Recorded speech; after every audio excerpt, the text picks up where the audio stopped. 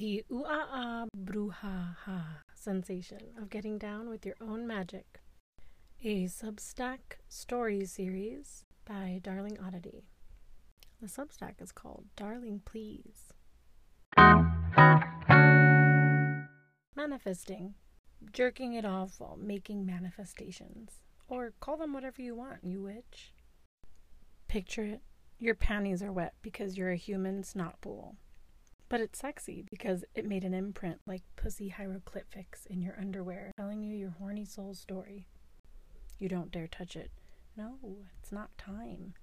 But when? After much hesitation, do you A. Text someone, B. Watch something naughty, C. Trudge yourself to the mirror and make sweet love to yourself?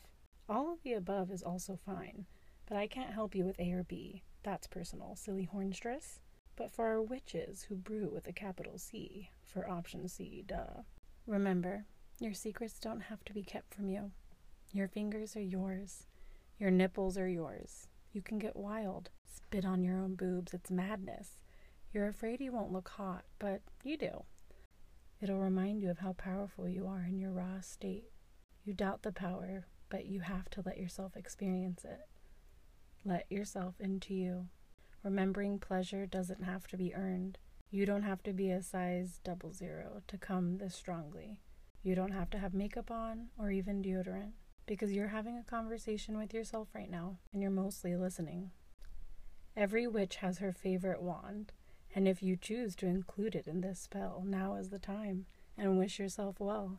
Wish for results, wish for goals and details, and promises you want your body to keep when it recovers from the wash of remembering that joy is literally at your fingertips.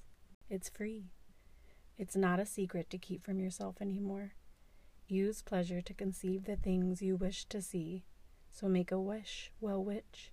1, 2, 3. XOXO, darling.